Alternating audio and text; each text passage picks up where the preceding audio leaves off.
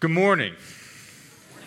Once again, if you're a guest with us today, we are really glad that you're here, and Fontenot family as well. I think somewhere over in here, we celebrate with you guys as well, and we welcome you to be a part of our church family today. Boys and girls, today I want you to listen for a couple of things. The first thing is I want you to listen for a story about the great zucchini. And secondly, I want you to listen for a big word that the Bible uses. It's the word righteousness. And you're going to hear me say that word a lot this morning. And so by the end of the sermon, I want you to be able to say what that word actually means. Our passage today starts a new section in the Sermon on the Mount. And my goal this morning is I want to set us up for the next few weeks to help us keep all of it together. It's easy to glance through the Sermon on the Mount and just kind of read the section headings and to think that Jesus in the Sermon on the Mount is just covering a bunch of different random topics, like it's kind of open mic night, where he's just talking about whatever things that he wants to talk about. So a little on anger, then a little on marriage, then a little on prayer, some on anxiety. And it can feel disconnected, but that's not the case. If you remember, Jesus said at the beginning, if you want to enter the kingdom of heaven, then you need a righteousness that far exceeds that of the scribes and the Pharisees. And Jesus has been teaching us what that deeper righteousness really is. What it truly means for us to live as God's people whose lives display the character and the nature of God in all sorts of different areas of our lives.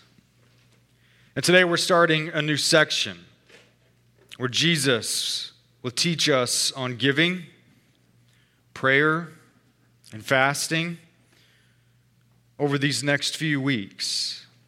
But again, he's not changing the subject. He's continuing to teach us what this deeper righteousness looks like. And today he's going to confront us with some hard questions. What is it that really motivates you? Whose approval are you really chasing? And are you even aware of it? Are you living as one who is self-deceived? Because you're living your life before the face of others instead of living before the face of God. So, should be pretty light today. We've come to chapter 6, verse 1. Jesus says, "Beware of practicing your righteousness before other people in order to be seen by them." Beware of practicing your righteousness before other people in order to be seen by them. Now, the careful reader of the Sermon on the Mount would read that and remember what Jesus said earlier in chapter 5 when he said, "Let your light shine before others so that they may see your good works." You're like, okay, so which is it?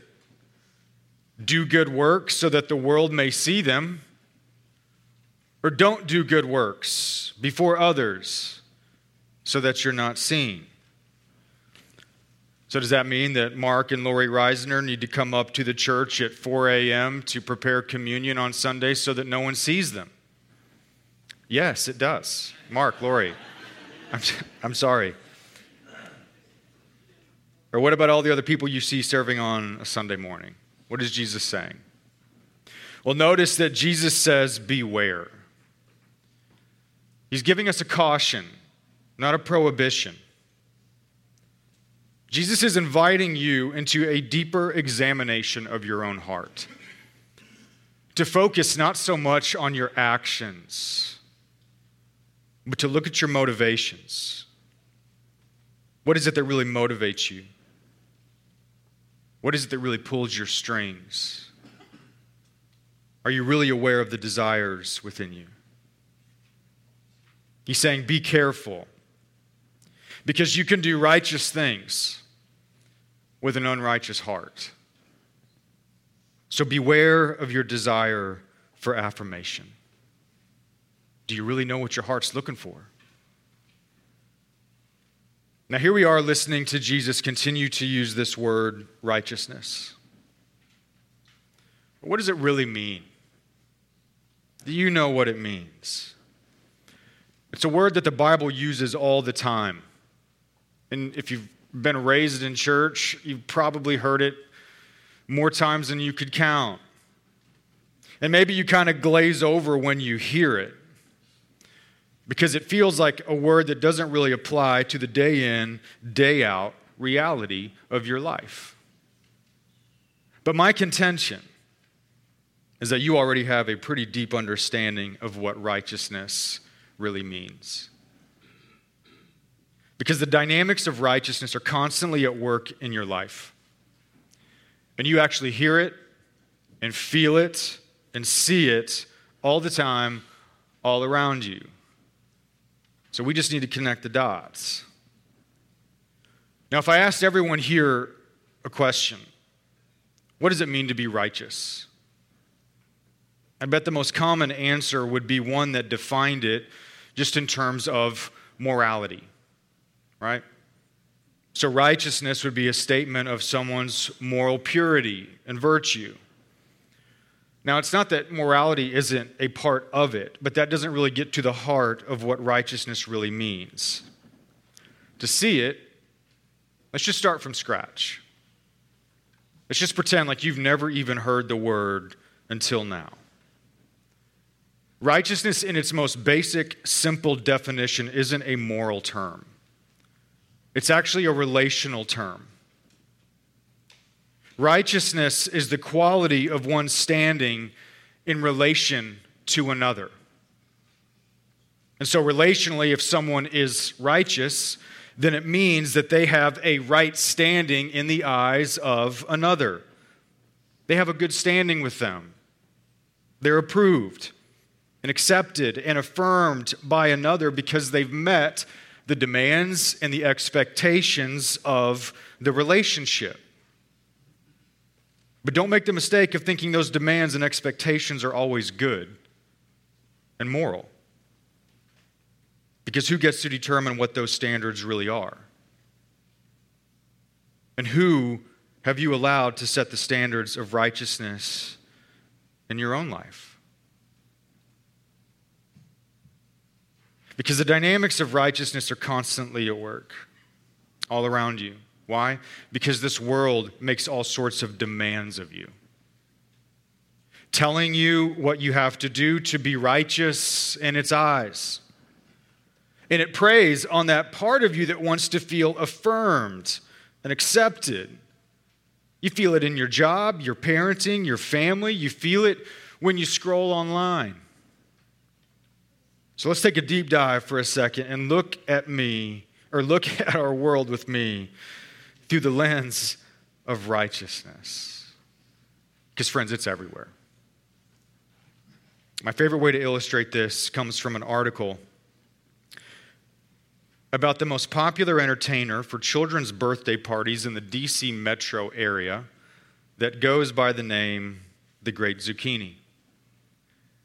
The Great Zucchini charges $600 an hour, requires payment up front. He's booked 6 months in advance, and he's wildly popular.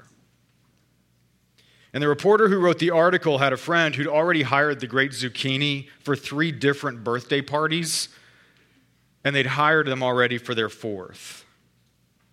So the reporter interviewed their friend for the story, and they just asked the most obvious question: why spend so much money on this guy? Why would you do it? Once, sure, but 4 times? The friend said this: the whole thing is snowballed into levels of craziness, and it's just embarrassing to be a part of it. I know it's an insane, indulgent thing to do. You could just have a party where you played pin the tail on the donkey or musical chairs or something. But that's just not done in this part of D.C. If you did that, you would be talked about. But that's just not done in this part of D.C. If you did that, you'd be talked about. Did you hear it? Who's the party in the Great Zucchini really for? It's not for the child. It's for the parent. Why? What are they really after? They're after righteousness.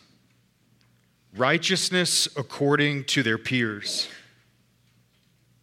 Righteousness according to their neighbors. They know they have to throw the right kind of party and meet those unspoken demands to be accepted and approved and have right standing in the eyes of their peers. Because if they don't do what's expected, then they face rejection because they didn't meet the standards. And just think, on the outside, somebody drives by and they just see a fun party. But on the inside, her real motivation is right standing with her peers. She wants that fear and insecurity to be calmed by the approval of her peers that says, "We affirm you.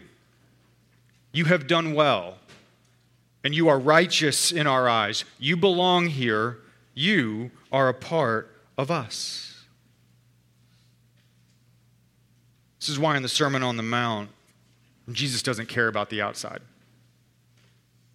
He only wants to look at the inside. Do you really know what motivates you? Do you really know what pulls your strings?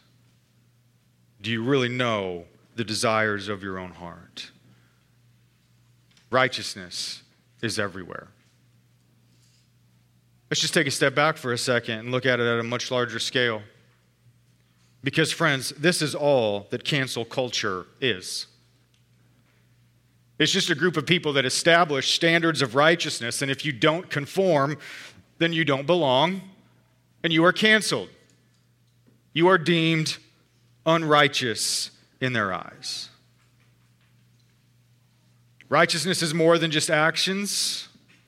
It speaks to that part of you that looks for approval and acceptance and wants to feel like you are okay in the eyes of another. It feeds on those insecurities, always wondering if you've done enough, if you've done the right thing, if you look good enough, if you are enough. And all throughout your life, you're asked to measure up and live according to the righteousness of the world around you in all sorts of ways that say to you, this is how you will be accepted in our eyes. Now, it's easy to see when we look at that parent in DC's life. But what do you see when you look at yours? What really motivates you? What's righteousness according to your job? What's expected of you in order to be accepted and to gain approval? And I'm not talking about the demands of being a good employee. No, I'm talking much deeper than that. Maybe it's meeting the unspoken expectation that everything else comes second to the company.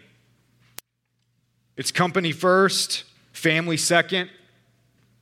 So righteousness in the eyes of the company means that you're overworked with overtime.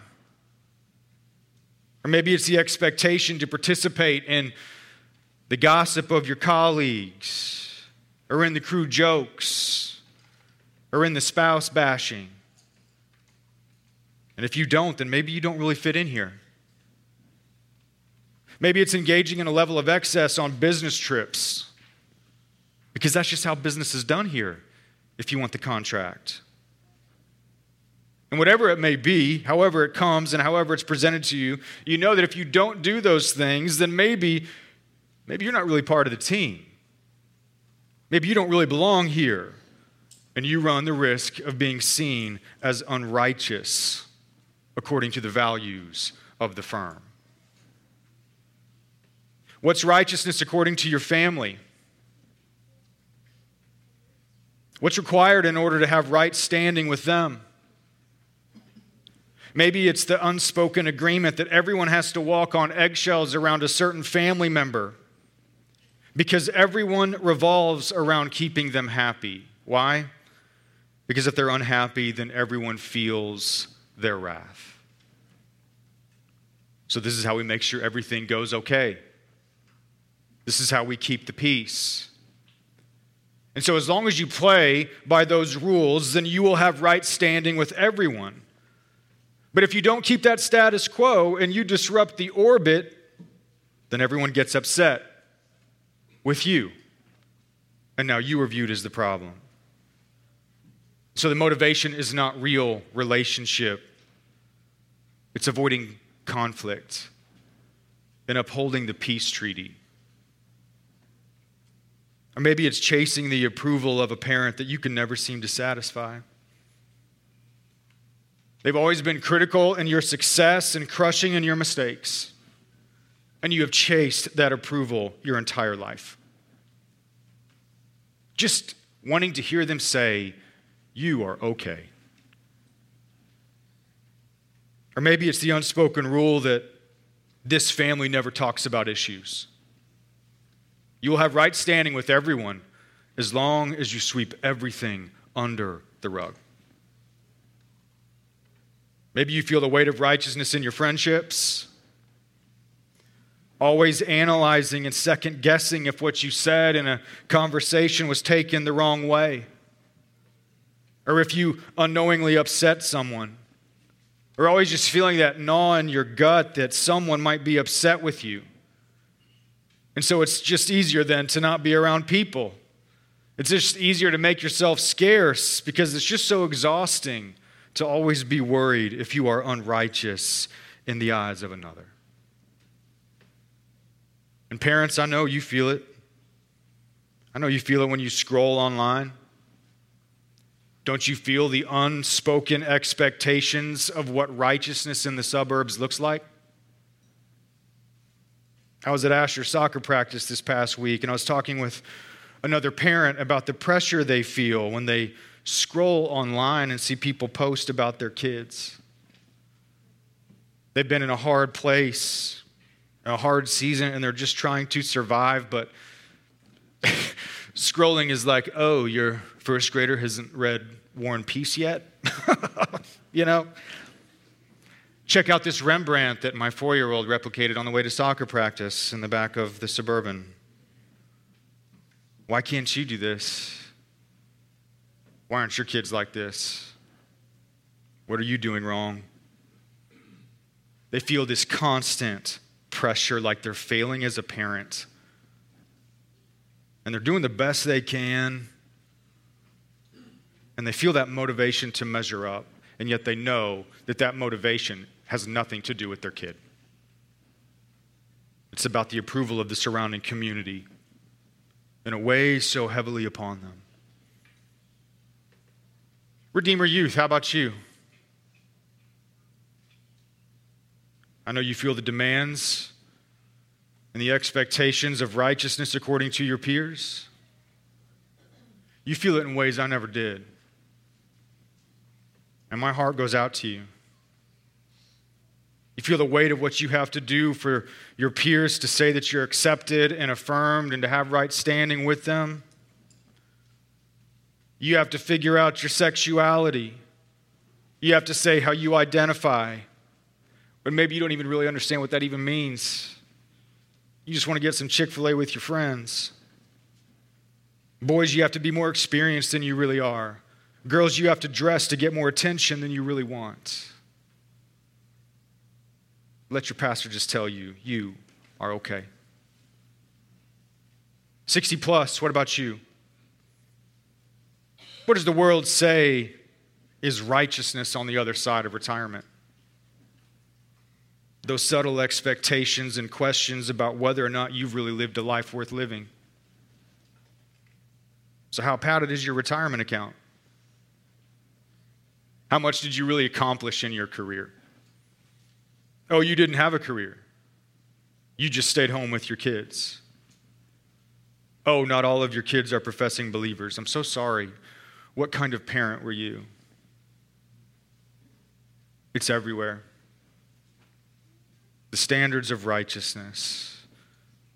Its dynamics are at work all around us all the time. You are surrounded by expectations and requirements and do's and don'ts for how you can gain approval, be accepted, fit in, and have right standing with the world around you. Because there's all sorts of voices that say, if you want to feel okay and at peace, then this is what's required of you in order for us to declare you righteous in our eyes. And we feel the weight of it. We feel the weight of all of that. And here's the thing. That's okay. That's okay. Why?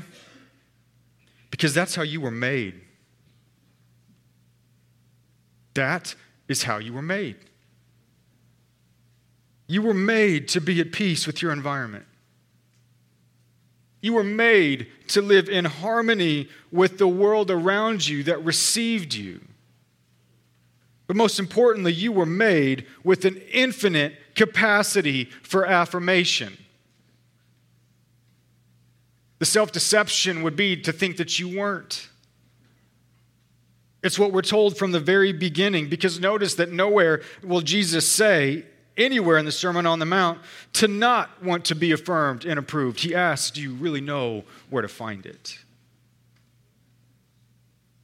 When God came face to face with a lifeless Adam and breathed into his nostrils, he awakened to a world that received him and accepted him in all of his created glory.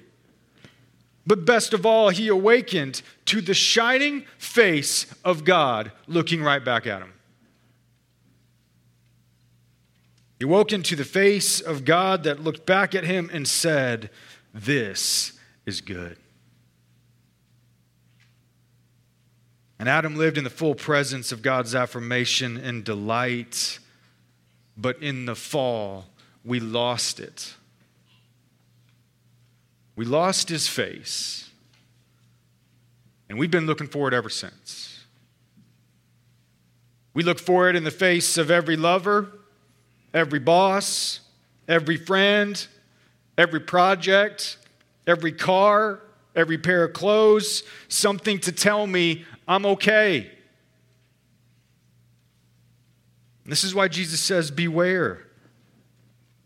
Because he's speaking to that part of us that looks for that affirmation and acceptance, that wants to feel some significance, like we matter, like we're seen, like we have value, the way we were created.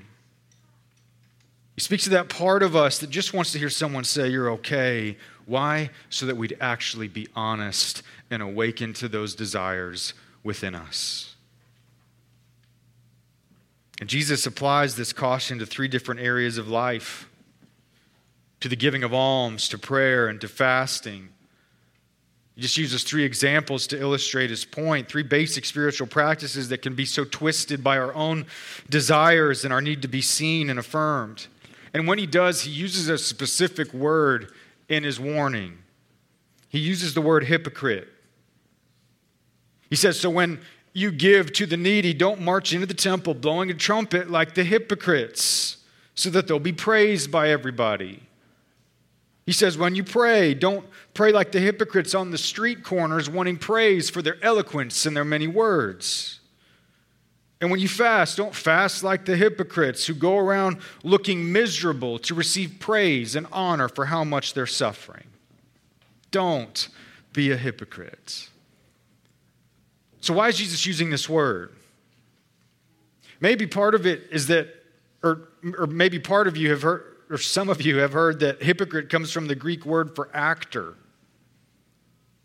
Someone who wears a mask and acts like someone they're not to deceive others.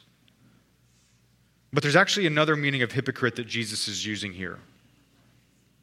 Hypocrite can certainly mean deceiving others, but it can also mean that you have deceived yourself. So he's saying, don't be a hypocrite who is self-deceived about the desires within them and the motivations of their own heart. But self-deceived about what? Jesus is pointing out something about sin that so often goes unnoticed. We know that sin is when we replace God with ourselves, But Jesus is reminding us that it's also when we replace God with others. We're self-deceived about how we put others in the place of God in our lives. We look to them for approval and affirmation and acceptance to secure just our sense of identity and worth, to give us that sense of value. And so we can come to church, we can do good things and look like great people, look like we're put together on the outside, but on the inside, our lives and our hearts are wrapped up in living before the face of others instead of living before the face of God. And Jesus says, don't be like the hypocrites. Why? Because you will receive your reward just like them. Sure, you'll get a moment of attention and applause, but just know that that's as good as it's going to get.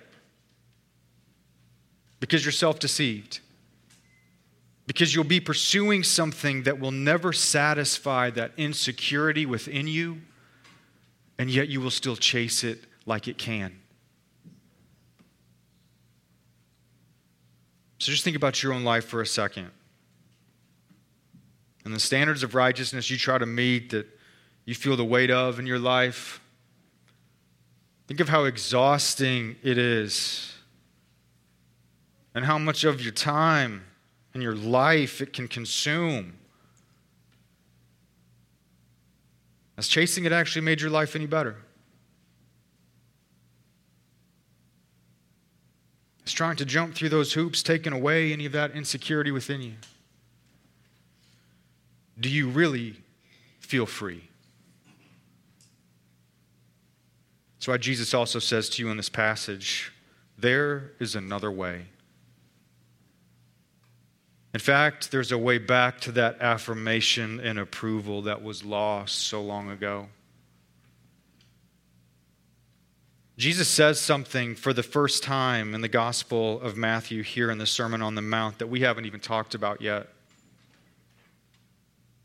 Despite the ways that he's already flipped everything upside down, he's been saying something that would have been so incredibly new for his audience to hear, and it is so easily lost on us. He calls God Father. He calls God Father. But not only that, he says, your Father. Your Heavenly Father. Your Father in heaven. That was a completely new thought. Because that kind of intimate relationship was not how a Jew would have described their relationship with God. It also might not be how you would describe yours either. Because maybe for you, the idea of a father is a source of deep hurt and pain.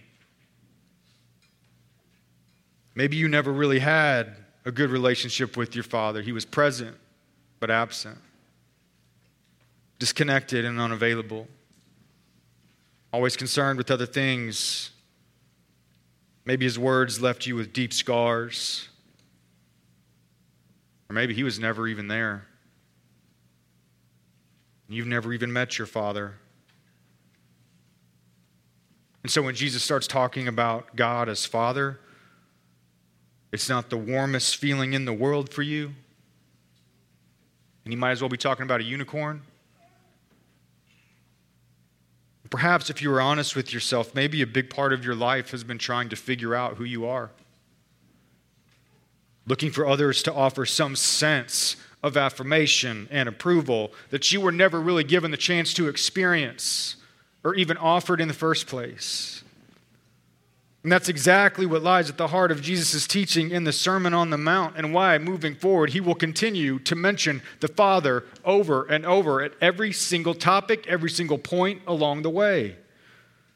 He wants you to see the Father in how you give, and how you live, and how you pray, and how you fast, and how you think about your problems, and your anxieties, and your fears, so that your whole life, your entire existence, would be reoriented and seen through a whole new lens, that you have a heavenly Father in heaven who sees you, who loves you, who delights in you, who wants to give good things to you, and who will reward you. Because when that sinks into your heart, that changes everything. The idea of a good Heavenly Father allows us to see everything in a whole new light, and it gives us a whole different motivation.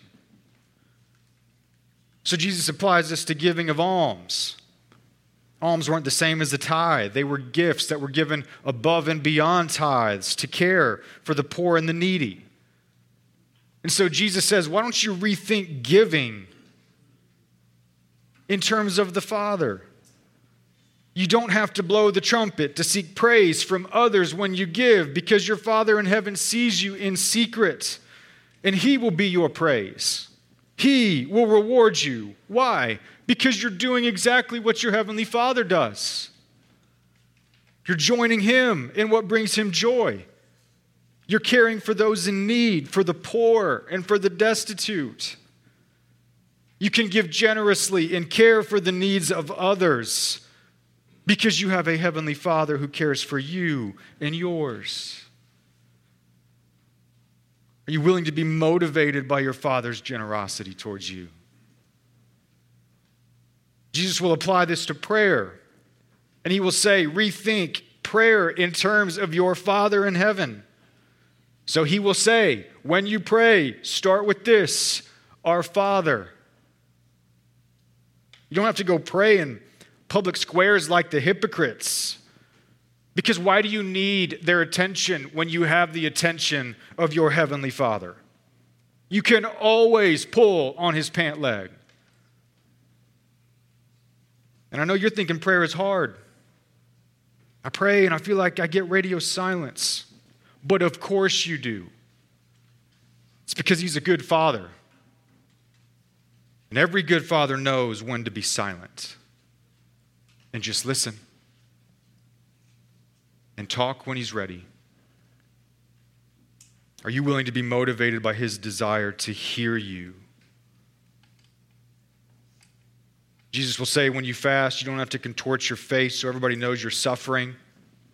Their attention is not going to satisfy that hunger within you, but your Heavenly Father's will. He'll apply this to our worries and how we fear tomorrow with all of its troubles and anxieties. And He says, you can let all of that go. Your Father feeds the birds of the air. So how much more is He going to take care of you? Are you willing to be motivated by how precious you are to Him?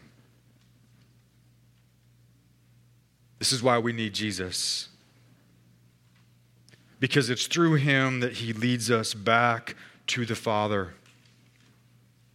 That through Him, the way back to His face is now open. And do you hear what Jesus has done? He sets you free.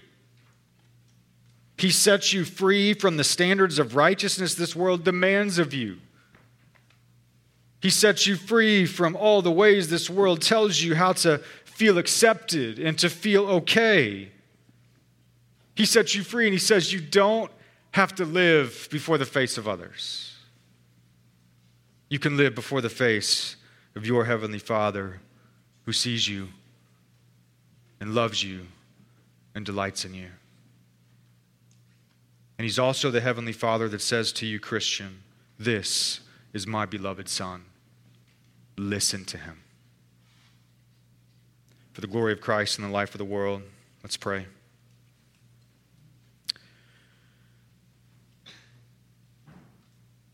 Lord Jesus,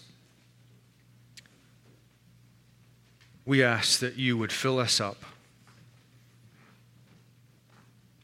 with a new sense of Your love, Your kindness, and Your mercy towards us. We ask that we would know the freedom